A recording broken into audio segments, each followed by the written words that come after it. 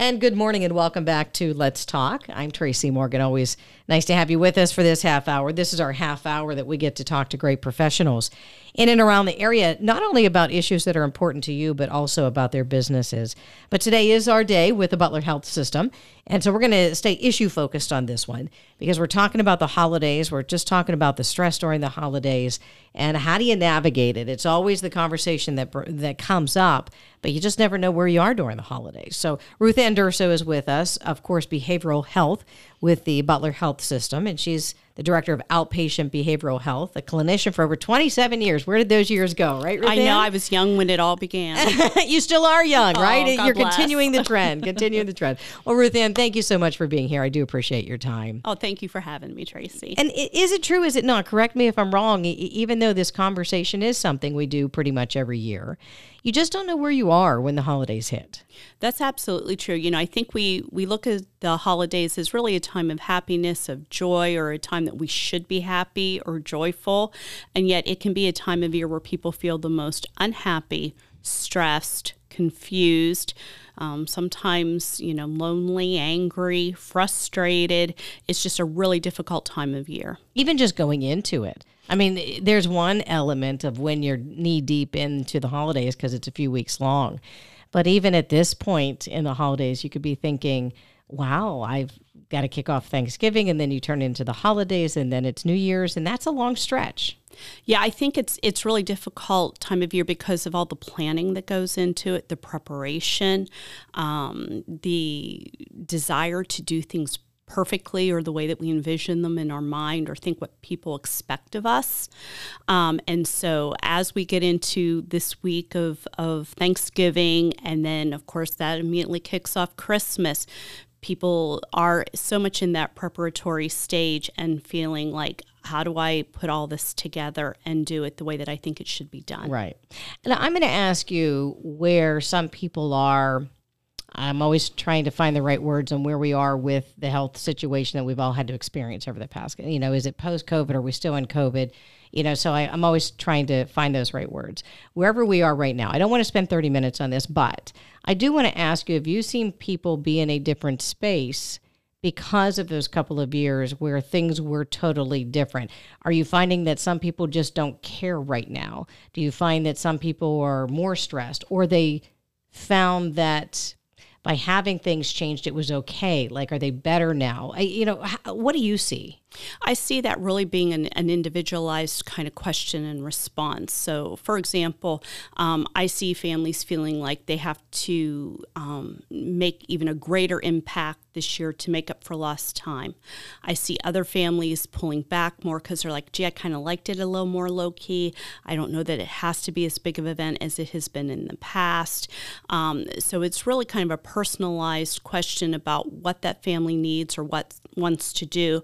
For example, historically with my staff, I've always done a Christmas party where we do a little Christmas exchange and have dinner together. Mm-hmm. And the last couple of years, they've opted not to do it, including this year, because they're like, gee, I just don't want to take any extra exposure because I don't want to put anybody at risk for my family gatherings. Sure. Oh, okay. Yeah. And so I am seeing that kind of change take place where people are a little bit more cautious. They're not really holding back like we were a couple of years ago, obviously, but there's a little bit of caution that they're, trying to dot a couple of extra I's and cross a couple of T's in terms of what type of risk they're exposed to.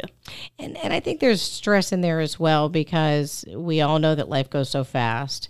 And for those people who really hold on to traditions that maybe now they discover they want to be a little low-key because it was nice. But then there's that personal anxiety where you're not carrying on the traditions if you don't. So, right. Within oneself, you could have that battle of, I like it low-key and I'd rather have less people here. But if we don't have the same memories that I had growing up. Yeah, it's that internal conflict of trying to please everybody maybe.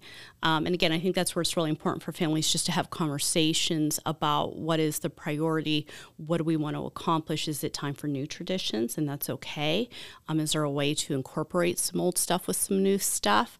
So there has to be some conversations, and not everybody's going to agree 100%. So there could be a little bit of ruffled feathers, a little bit of conflict that people have to navigate that certainly they'd rather not, especially at this time of year. But really, as people are finding their way, some difficult conversations may come up. Yeah. And I'm not trying to push religion on anyone. I know you're the hospital. It's just I'm going to tell you what my situation was, that I went to church yesterday, and the sermon was about spending less monetarily because, of course, you have your focus elsewhere.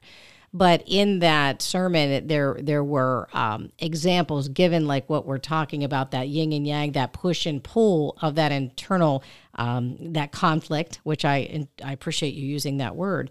So how do you navigate this when you want to spend money someone else doesn't, or you don't want to spend the money and yes, somebody else does on you? There's always that conflict, no matter where, when, what year it is.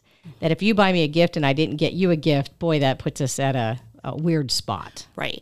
And again, that's going to be about conversations. Not that those conversations aren't awkward, because they can certainly be. And not everybody always sees eye to eye. But what it comes down to is being able to have a conversation about where I'm at, where you're at, where I think I need to go, where you think you need to go, and us being open to listening. One of the things that I often talk to patients about, even in private practice, is the idea of not having expectations about how the conversation has to end or how that person has to respond. Frequently, we have conversations because we think we can impact the other person's behavior response. If I tell this person this statement this way, this is how they will respond. We actually don't have control over that, and there's no guarantee how people will respond. And so I have to be open that they may welcome what I'm saying, they may reject what I'm saying, they may counter what I'm saying. It doesn't have to be angry, it doesn't have to be defensive. We can agree to disagree, but I have to recognize I cannot control other people's behavior responses. And I think once we are able to kind of say that, it makes it a little easier to agree to disagree, that we don't have to change each other.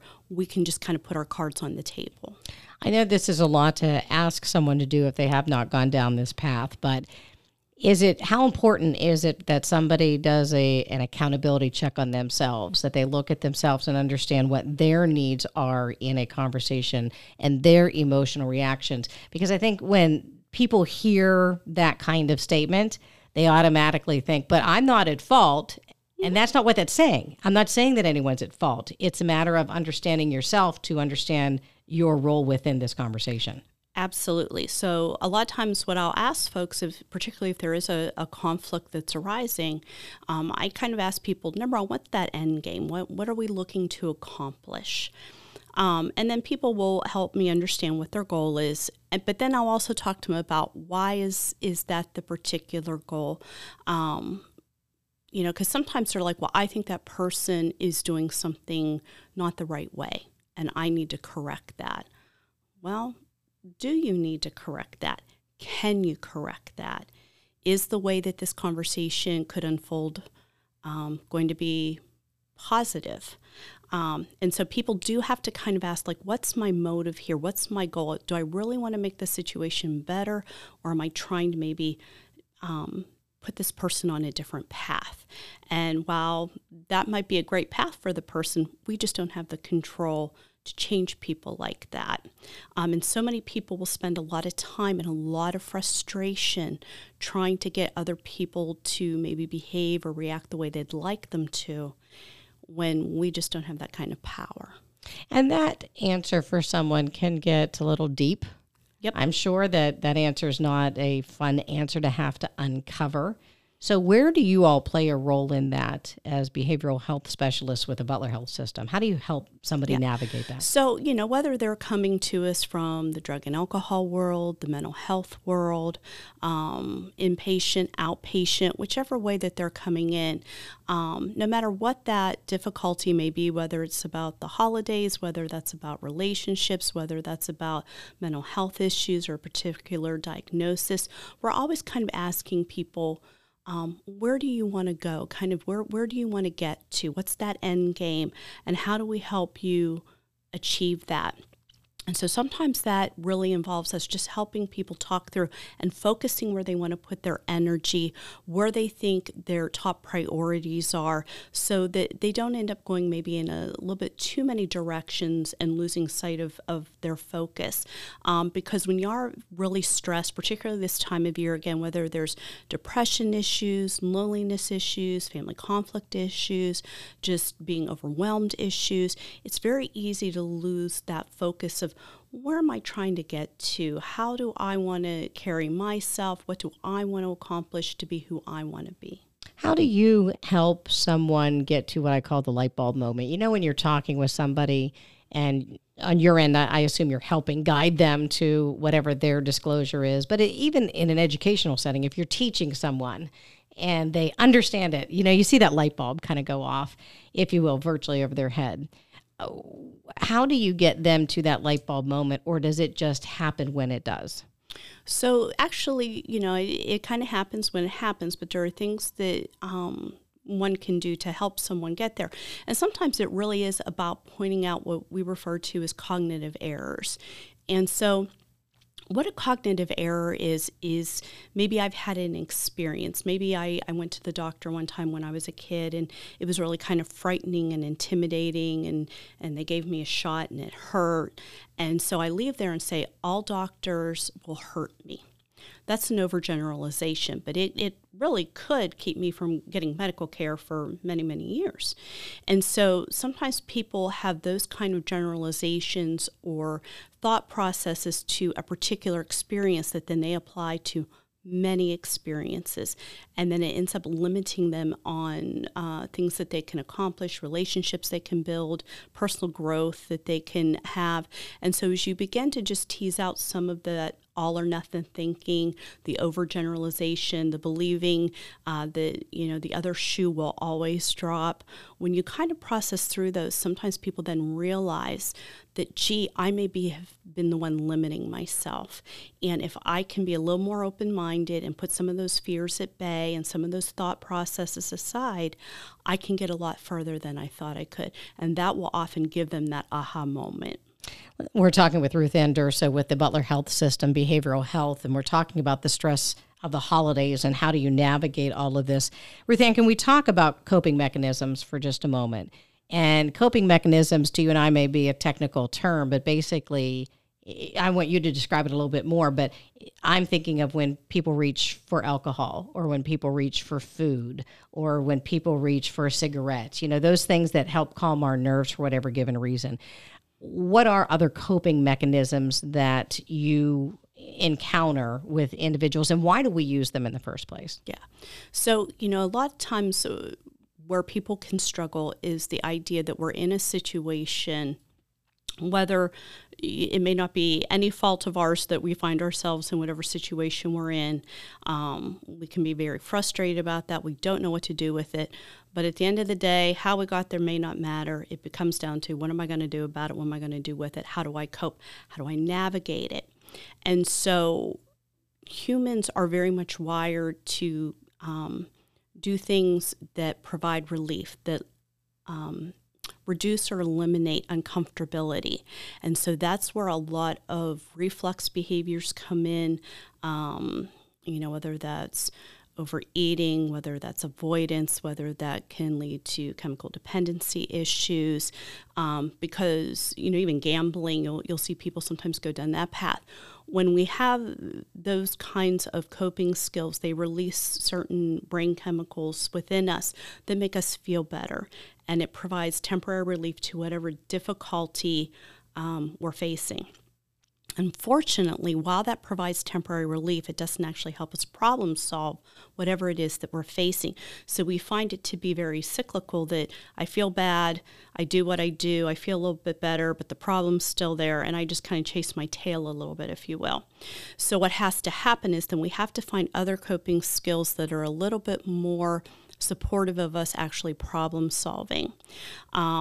You know, again, nobody has a magic wand to make whatever situation we have necessarily disappear. But we can certainly make it a little bit more able to be navigated. And part of how we do that is supports. And so I know sometimes, people are like, yeah, we're always talking about supports. But, whether that support is our friends, our church group, our AA group, our pets, our family, our coworkers, we are the type of creatures that need support. We're very social. We're looking for those kinds of avenues where people will help us, give us an attaboy, give us suggestions, give us advice, and so that we know we're not alone. So supports are extremely important, whether it's emotional comfort, again, advice giving. It's also really important to know what my situation is, and again, what that end game is. Where am I trying to get to? If I'm in the middle of a divorce, I can't change my in-laws. I can't change my ex. I can't change a lot of things. How do I navigate the fact that I have to see these folks?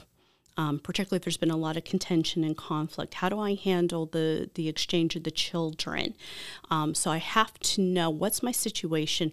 What is the outcome? Do I really want to have a positive experience for my kids? Do I want to show my ex that I'm living the better life? Do I just want to avoid them all? What's my end game? So that I can actually begin to plan how that's going to happen. Because when you're going into those automatic coping skills that release just the brain chemistry, those are just kind of instinctual. Comfort food. I'm just going to eat, ice cream. But again, that's not going to make anything better for me. So I actually have to have an action plan. So I need support. I need my action plan. And I have to know a little bit about who I am. Like, how do I want to be? How do I want to conduct myself?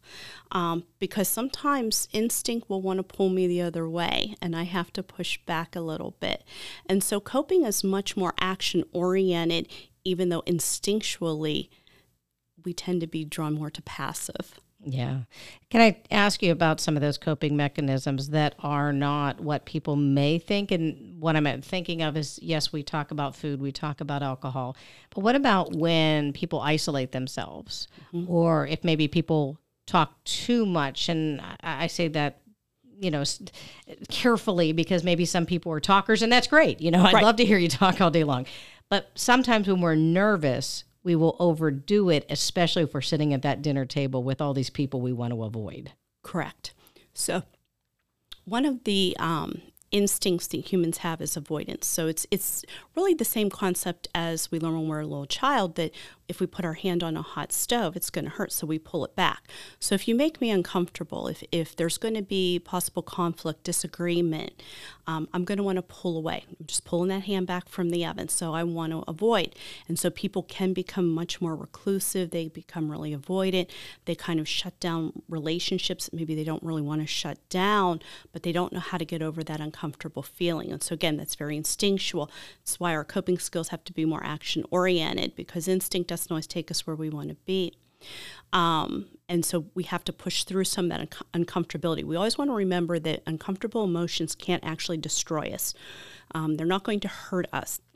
They're uncomfortable. They are unpleasant, but they're not going to make us not exist anymore. The other thing that can happen is what you're referring to, is where somebody can be anxious, and then they begin to maybe over-disclose. And then it turns into a little bit of drama, because maybe they said something they didn't mean to say. It didn't come out the way that they meant it. And then they keep trying to make it better. And then, you might as well just stop. Yeah, at some point you're just like, please stop. You can't walk this back. And that happens too. And so that's, again, people knowing who they are and recognizing that's one of their instincts, and to, in their head, be able to, when they feel that way, to kind of say, stop talking. Just shush. And sometimes you even have to say that out loud. You know what? I'm just going to stop talking now. I don't want to say I've done exactly that before, but I've done the out loud verbalization of, I just need to step away for a moment. Yep. I'm not angry with you, just too much going on, brain's full, I need to step away. And so verbalizing it helped the moment that nobody else was offended. It was just a matter of, I can't do it right now. I'm done. Yeah. And again, I think that's one of those great examples of upfront, honest conversation, rather than trying to figure out how to make the conversation end right or undo damage or not offend anybody. Sometimes it's best just to tap out and be like, yeah, you know what? I just went down a rabbit hole I didn't mean to go down. Yeah. I'm just going to stop now. Because this is about your reaction to things too, I would think, because even though you say those emotions won't make us disappear, our reactions could make things a lot worse for us. Right. And I'm thinking of those when you are angry in particular, or you say something offensive and you really didn't mean it, but out of your protection of yourself, yes, that's how you reacted. And now you have another problem that you have to solve. Yeah. And so you really see the theme of what we've been talking about is that idea of being very aware of what I'm saying, what I'm doing, and how I'm doing it. You know, those are going to be healthier conversations, healthier coping skills. Sometimes when we get more instinctual and we can get much more defensive and say things off the cuff or cope off the cuff, where again, that's ice cream, pizza, drinking, gambling. Those tend to be much more unhealthier and not get us where we want to be. And so in the recovery world from drugs and alcohol, there's a saying about you got to get your I over your E. And that means your intellect over your emotion, that you want to be thinking about that response. You want to be thinking where the conversation's going, not just reacting to how you're feeling, because sometimes that is, you're absolutely right, it ends up ending in a way you never really wanted it to end, but you may have felt yourself getting protective or defensive, and then things being said that you didn't mean to say. Then talk to me in our last few minutes here. We have about 8 or 9 minutes left with you, but talk to me about the process of seeing a professional, because we could sit and try to be aware and admit to ourselves that, yes, I'm angry and, you know, maybe I need to shut up. Okay, that's fine. But that doesn't really get you to a solution if you're trying to do it all by yourself, because I think that there's an important element to not only being aware, but why are you doing what you're doing? And I think that's where a professional really comes into play, not only the first part, but the second part, because if we knew why, then we probably wouldn't be acting that way in the first place. You're absolutely right. Please walk us down that path. It's so important to be able to have that sounding board, to be able to have that reflective surface, if you will, kind of asking us some questions back and doing some clarifying so that we can answer those questions that you were just talking about, so we can stop maybe some habits or patterns that have emerged for us in certain relationships or situations. So there's different ways that people can go about it. You know, sometimes people feel like they are in a crisis and they need to talk to somebody right here, right now. And there's a few things that people can do. Certainly if somebody would ever feel suicidal, there's the new hotline, the 988 number, which is like the new 911 for people that are feeling suicidal, and that can be called from anywhere, anytime, any state, and they can get some help. Here in Butler County, we also have the Warm Line, which is 6 to 9 p.m. In the evenings. So if people just feel like they need to talk and they just need to get a little bit of support, you know, I talked about the importance of supports earlier, they can give that phone number a call, which is 1-800-292-3866. There's also a crisis line here in Butler that connects you to CCR, or the Center for Community Resources.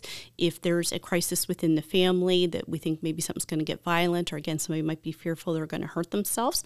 And that phone number is 1-844-427-4747. But if somebody's just feeling, that they're certainly not in crisis, but they'd really just like to get into some, maybe some counseling, whether short-term, long-term, to get a little bit more clarity on some things that are going on, there's a few different ways that they can go about that. Certainly, anybody who has any type of health insurance, there's usually a number on the back of their card that they can call. It's usually under their behavioral health number, and the insurance representative can walk them through who's in network with their particular policy and how to make an appointment. It's pretty simple. Wherever somebody decides that they'd like to get counseling, whether it's drug and alcohol, whether it's mental health, you just call that particular agency, give them a little bit of information about why you're looking for help, what type of help, is it some anxiety, is it some depression, again, is it drug and alcohol, and then they can get more information so that they can get you connected to the right person. sometimes people find calling about counseling intimidating, or that there's a stigma. It really is just about conversations. It doesn't have to be anything that is terribly uncomfortable for people. At the hospital, if people are interested in mental health services, they can call the Family Services at 724-284-4894. And if they're calling about drug and alcohol, they can call 724-284-4759. And those folks that would be responding to you on the phone would be able to get information and get you connected to the people that you would like to meet with. Are there different kinds of counseling or different levels of counseling? And the reason I ask that is because for the very first time, it was within the past month, somebody had mentioned to me the words trauma counseling, and that intrigued me because the many, many interviews we've done or throughout the years, I've just said counseling. I didn't realize that there were specified categories, I guess, of counseling. So how do you start? Where do you start with that? Do you just start with a counselor and then get referred elsewhere? Or do you, if you know your background enough, do you ask for a specific category? Yeah. So you can do either way. If you know your history really well and you believe there's a specific kind of counseling you'd like to have, again, when you call an agency or call the back of the insurance card, if you tell them specifically what you're looking for, they should be able to direct you where you need to get connected. If you're more unsure, then just starting to have some regular counseling sessions may help clarify that for you. But there are many types of counseling. There's Christian counseling, there's trauma counseling, there is EMDR, which is a specific type of trauma counseling. There is cognitive behavioral counseling. There's mental health counseling. There's drug and alcohol counseling. Oh my gosh, there's a lot. Yeah. There is, and there are different levels also, like, certainly like in drug and alcohol, there's inpatient, there's partial hospitalization programs that are 5 days a week. There are what they call intensive outpatient programs that can be 3 days a week. And then the traditional counseling, mental health counseling can have partial hospitalization programs as well. They can have intensive outpatient programs. So there are all kinds of different levels and different types of counseling that are available to people. So, I always tell people, ask whatever questions you need to ask, want to ask, because there is so many options available. Just keep asking whatever it is you need an answer to, and you'll get where you need to be. Ruthann, can you give us the hospital's number at least on if we need to go from there and maybe get the warm line in PA or the CCR number? But how can we contact the hospital or your office?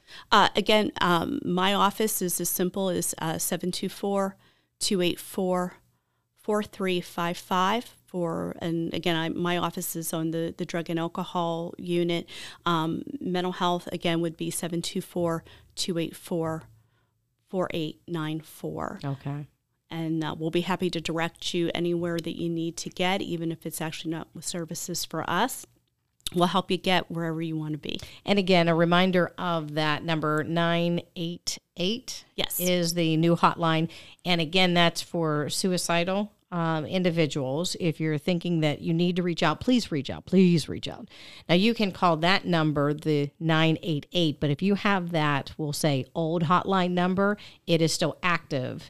It's just an easier way to just remember 3 numbers, and then you can call that as well. So either number, if you are in that position, will work for you. We are talking on a different conversation, Ruthann, with another individual, and she said if you have those stickers or those magnets on your fridge or something that you always keep where you know it is with that old hotline, then it is still open. So we just want to make sure people know that as well. Ruthann, I say happy holidays, but I know it is a stressful time for a lot of us.